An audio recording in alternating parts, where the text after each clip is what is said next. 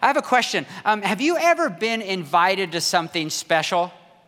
Like something that you were just like, man, I can't believe I'm invited to that.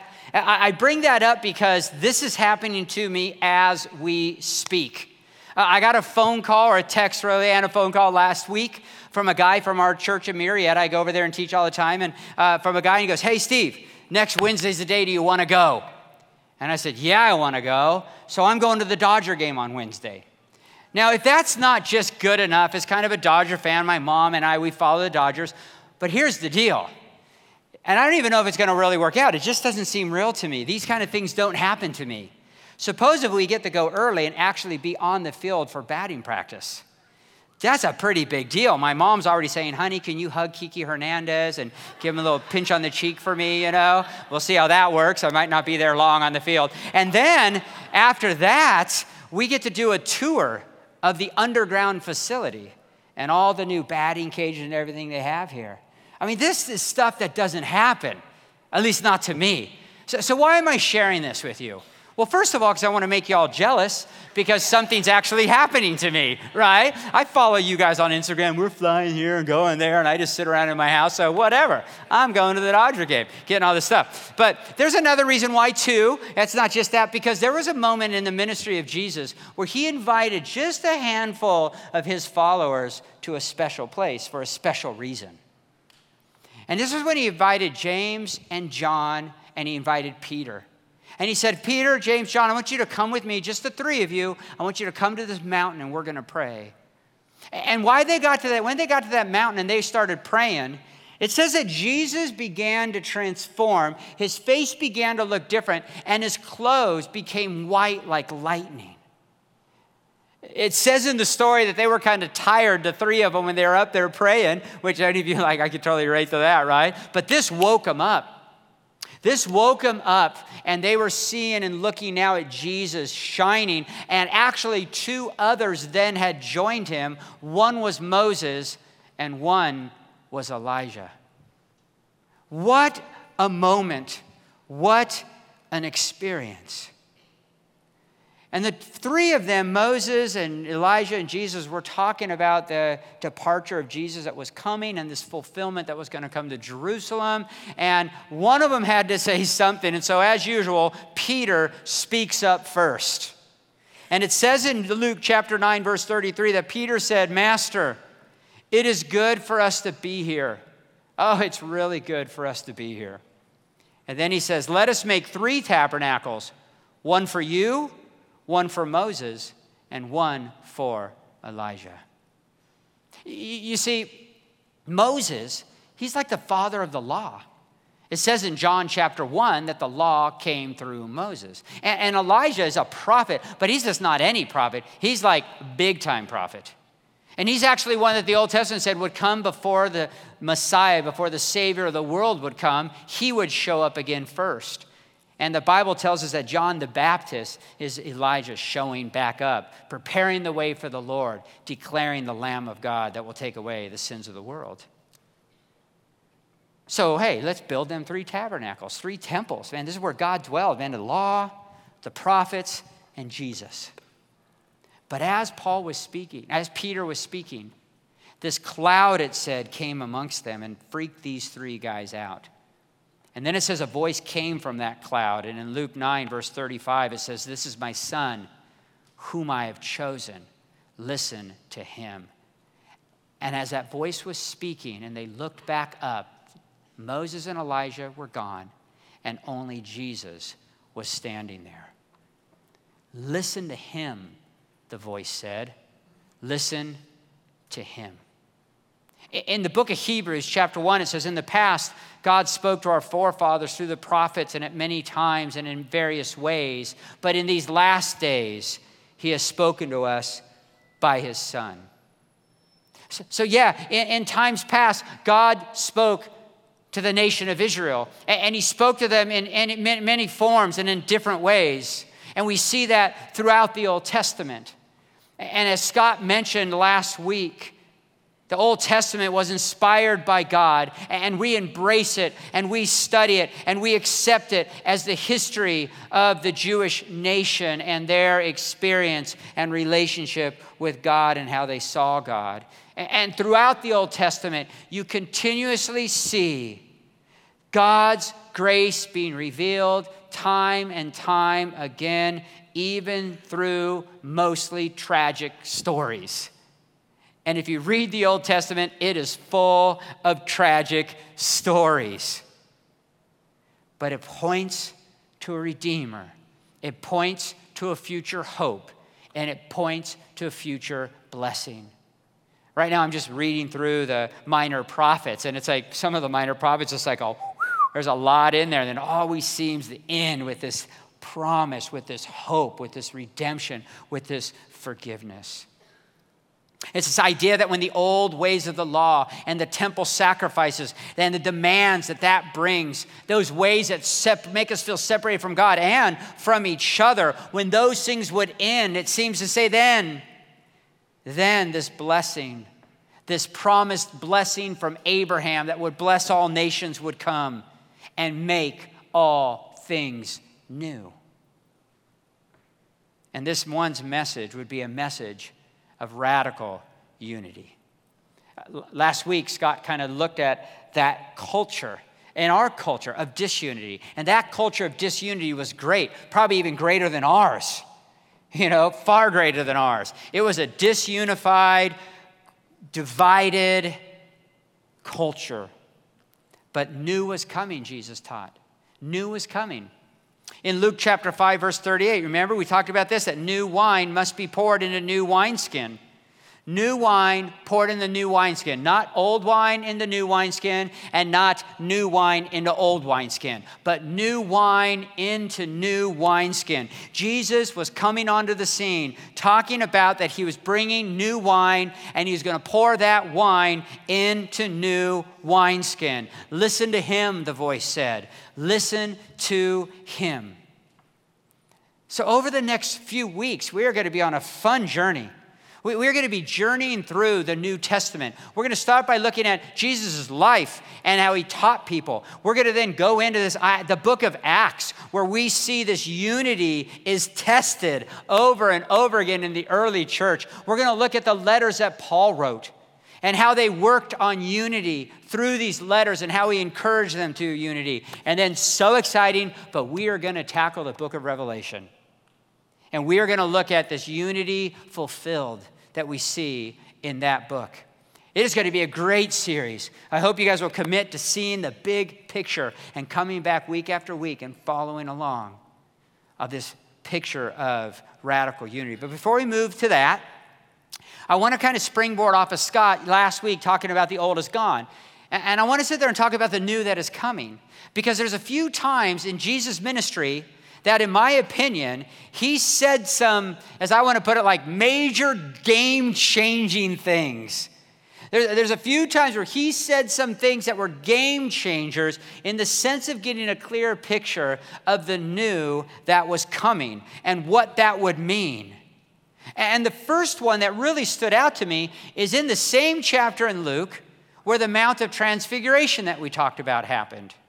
Well, what happened later on in that chapter is that Jesus and his followers were going to on their way towards Jerusalem, and they were going to pass through this Samaritan village. And so Jesus sent some messengers ahead to that Samaritan village and said, hey, the Messiah is coming with a group of people. We want to get some space so that they can come and they can be taken care of. And guess what? The Samaritan villager said, no, we don't want them here. We're not going to set room up for them. They refused to accept them traveling through their city. So the message then gets back to Jesus and his followers that, nope, they're not going to accept us and we can't go there. And then a fascinating thing happens. James and John, remember James and John? They were just at that mountain transfiguration not too long ago. They saw this vision of Jesus, Moses and Elijah disappearing and only Jesus standing there. They heard the voice, listen to him, listen to him. Well, they came up with an idea. And in Luke chapter 9, verse 54, they said this, Lord, do you want us to command fire to come down from heaven and consume them? I mean, how many of you have wanted to do that at times, right? Got an idea, Jesus? They don't have an open room for us? Let's burn them. Now, here's the catch. Look at the verse. Just like Elijah did. Just like Elijah did. That's actually in 2 Kings. 2 Kings chapter 1, God's enemies were there, and Elijah calls down fire from heaven, and it consumes them and kills them. This is kind of common occurrence throughout the book of the Old Testament. You see these kind of things unpackaging over and over again. So I can only assume that it might to them, John and James, who are kind of old covenant, that's what they know, people, to ask this kind of question. Seems kind of reasonable, you know? Let's take care of them. They reject, let's blow them up.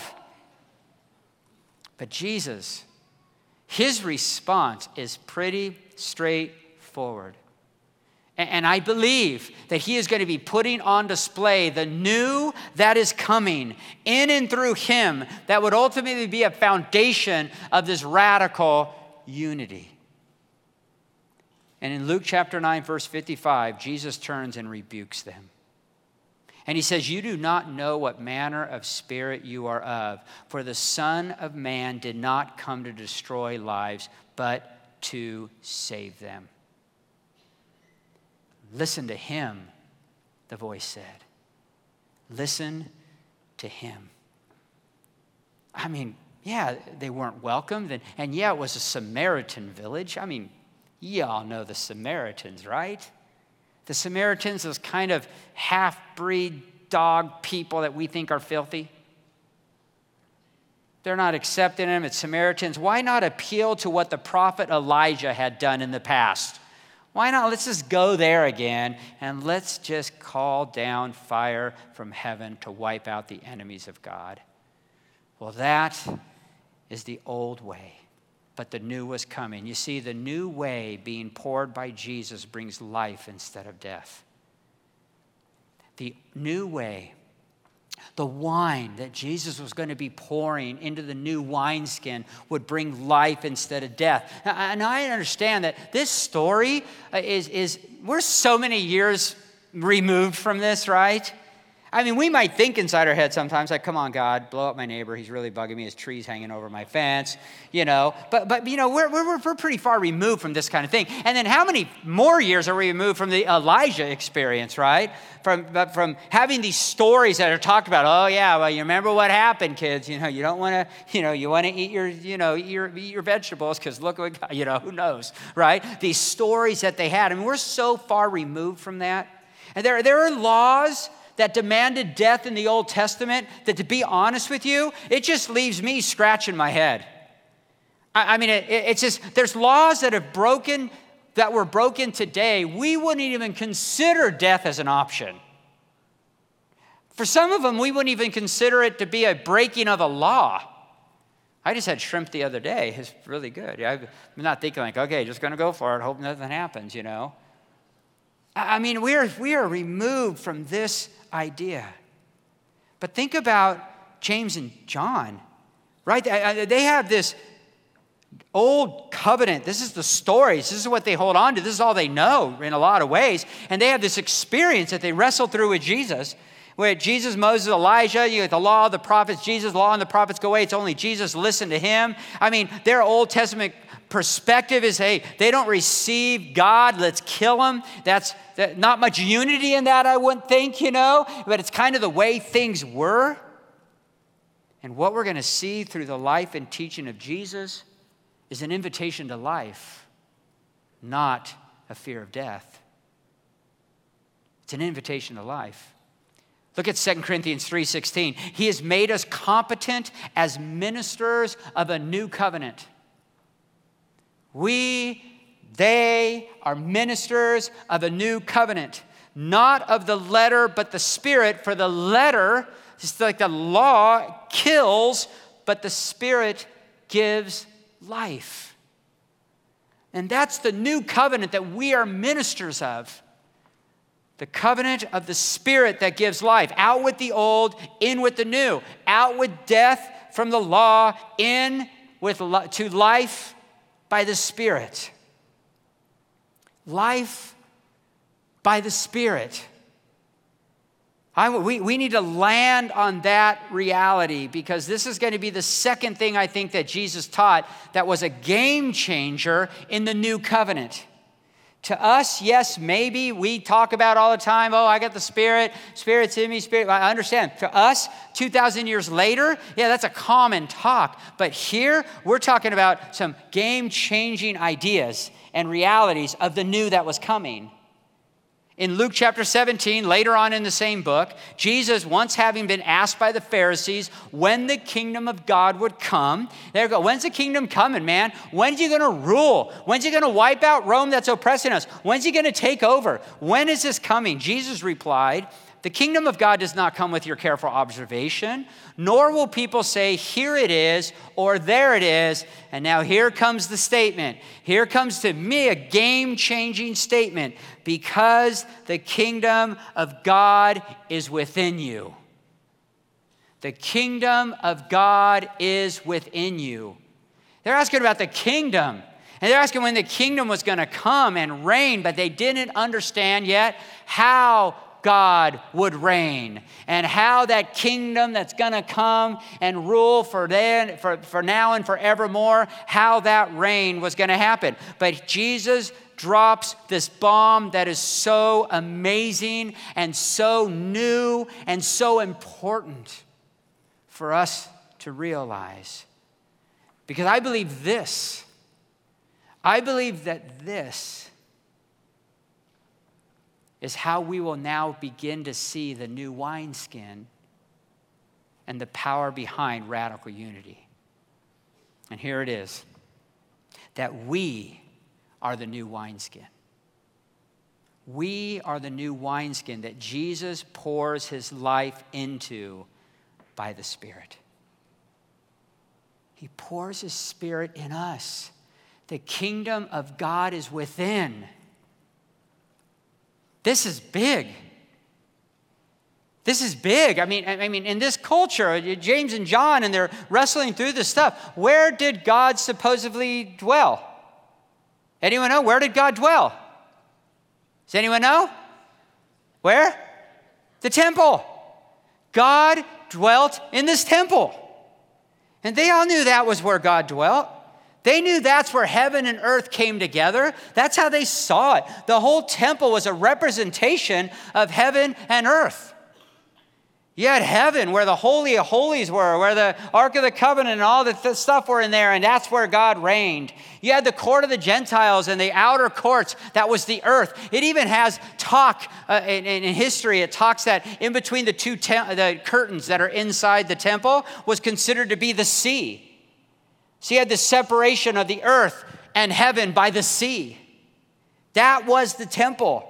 That's how they saw the temple. That's where God dwelt on this earth. But something new was going to happen. Something new was coming in and through Christ. Hebrews 8, we looked at this last week. But by calling this covenant new, he had made the first one obsolete. And what is obsolete and aging will soon disappear. And he goes on in chapter 9, very next verse. Now the first covenant had its regulations for worship, and also an earthly sanctuary, a tabernacle was set up. The old is the way of this temple worship. The old is this way of the tabernacle, of the temple where God dwelt. And you know what? To me, as I read it and see it, this temple was divided. It divided people. I mean, you had the outer courts where the Gentiles can come. They can go out there. They had a court for women. Isn't that awesome? I'm going to tell you, it wasn't a spa. You got to go, ladies, to somewhere because you couldn't go where men could go. So you had your own little place. Then you had the more inner where the men can go, then where the priests can go, and then the Holy of Holies where only the high priest can go.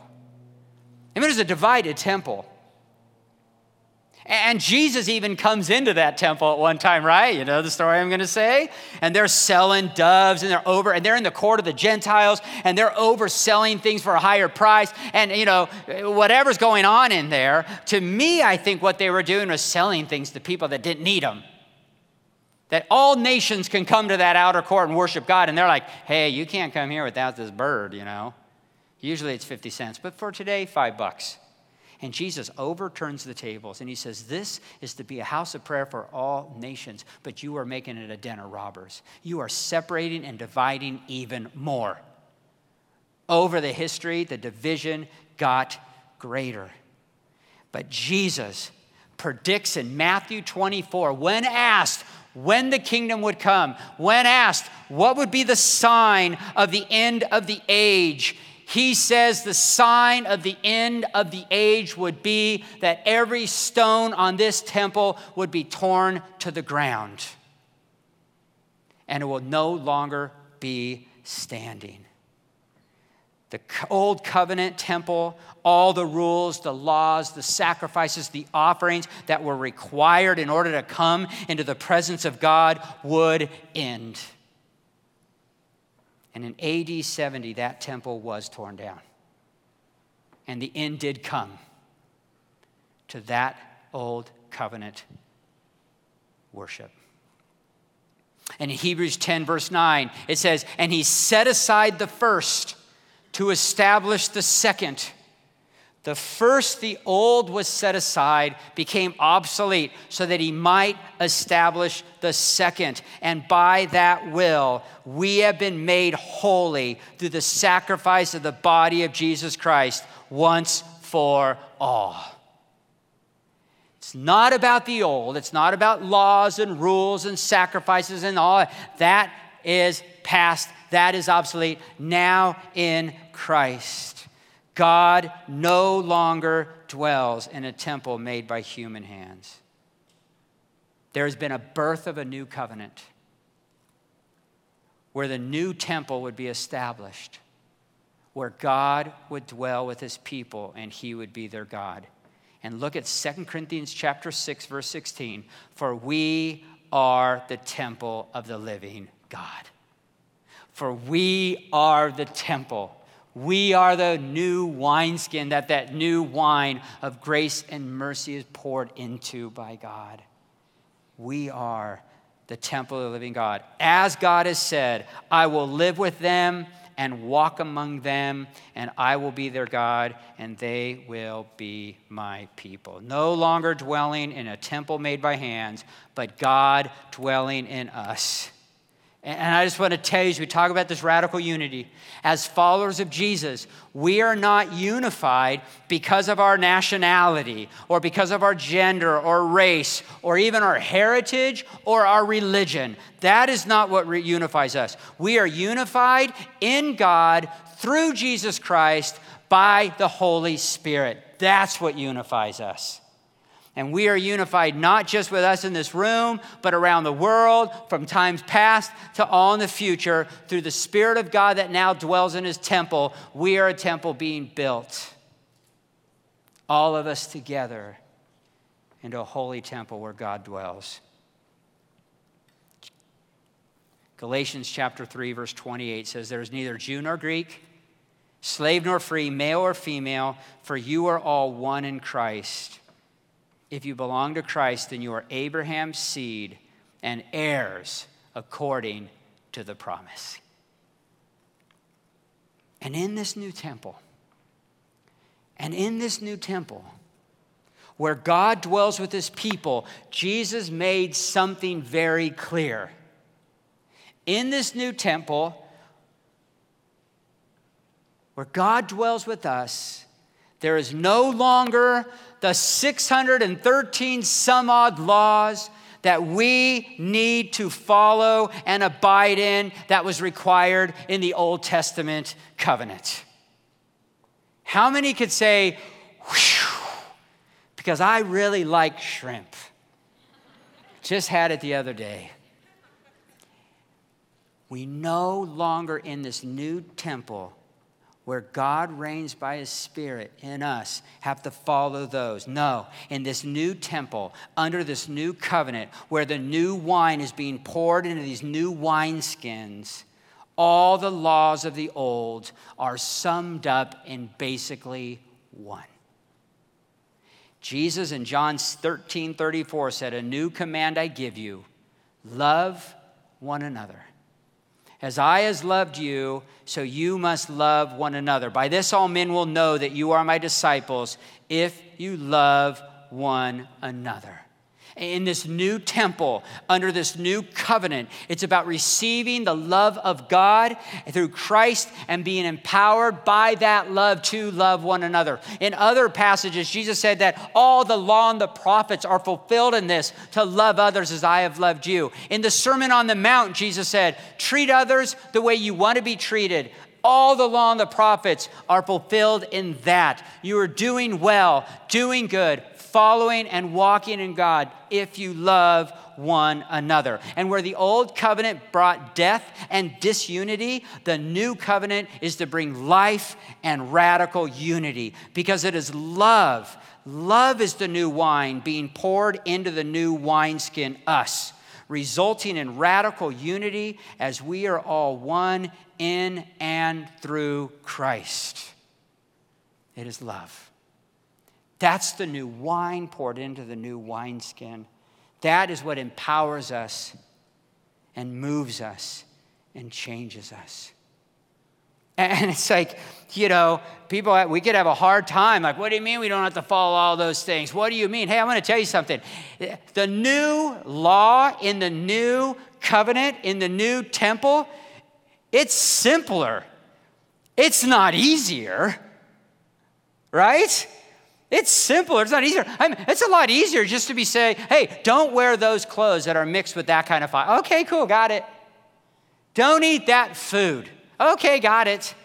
To sit there and say we're all the old is gone and the new is coming, this is the new. Love one another as I have loved you. Come on, just give me a list of things that don't make me love people. Are you kidding me? What would happen in our lives if we sat there and thought, I was talking to someone about this the other day, if we just thought why should we not lie? And we just throw away though, because the Bible tells me so. No, we don't lie because we're called to love people, right? We sit there, what would happen in our lives if we actually just every decision, people we dealt with, how we walked with them, how we responded to, how I treated my wife and my kids and my neighbor and my enemy, what if I really got to the point where I said, okay, new covenant, Spirit in this new temple. Question is, how in this situation at this moment in this day, what would it look like if I loved this situation, this person in the way that Jesus has loved me? It's simple. Not easy. The old is gone and the new has come. And just as Paul said in Galatians 5 verse 6, for in Christ neither circumcision nor uncircumcision has any value. In Christ, in the new covenant, the old covenant of circumcision or not, and rules and regulations and blah, blah, blah, it has no value. It's obsolete. The only thing that counts is faith expressing itself through love.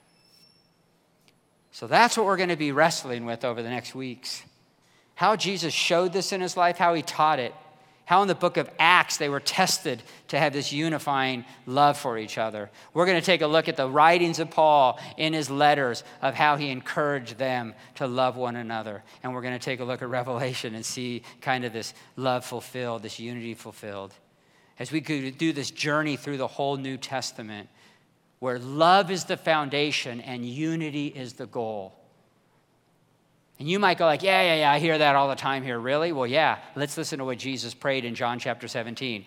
I in them. He's praying to his Father that they might know that I'm in them as you are in me. You are in me, Father, and I am in them. May they be brought to complete unity. Why? To let the world know that you sent me and have loved them even as you have loved me. Jesus' prayer is that we would live in unity so that people might know that we are loved by God, and so are they. That is the message of the new covenant. And I hope you will come back and be part of that journey with us. It's going to be an awesome next month or two. All right? So, I do have one thing I want to say before I pray and let you guys go. My wife and I, it's pretty exciting times right now for us. And I just want to let you guys know that we have taken on, that we are going to take on the role, or I'm going to take on the role as the lead teaching pastor at our Murrieta campus. And so I teach over there like once or twice a month. I've been doing that for years over there. There's about 120 to 50 people coming there. And we just feel like it's time for me. I just want to teach more. And, I really had a lot of fun when Scott was gone, but unfortunately he came back. And so as Scott and I were talking about this, Scott was kind of like, dude, we want to take on Murrieta. I'm still going to be in the same rotation I'm in here. I got Scott over there today, and we'll keep going back and forth. So I'm going to be over there, but I'm still going to be here, and I'll still be around here and doing all the stuff I do around here. But on Sunday mornings, I'm mainly going to be getting to teach over there and begin bringing this message of, Rancho's kind of focus on grace and being thousands of friends advancing the cause there. And I'm super stoked about that. And Scott said, if I can invite you, if you live in Murrieta, Wildomar, anywhere like that, and you like me, if you don't like me, that's okay. I won't take it personal at all. And you want to come join my wife and I over there and a group of us that are also, there's some others going over there, you are welcome to come. He said, take them, come on over. So if you have any heart for that, you could reach out to me if you want to, and I'd love to meet and we can talk if you have any questions, or I'm going to be there starting next week. And so Scott taught last week's message there this week. I'm teaching this week's message there next week,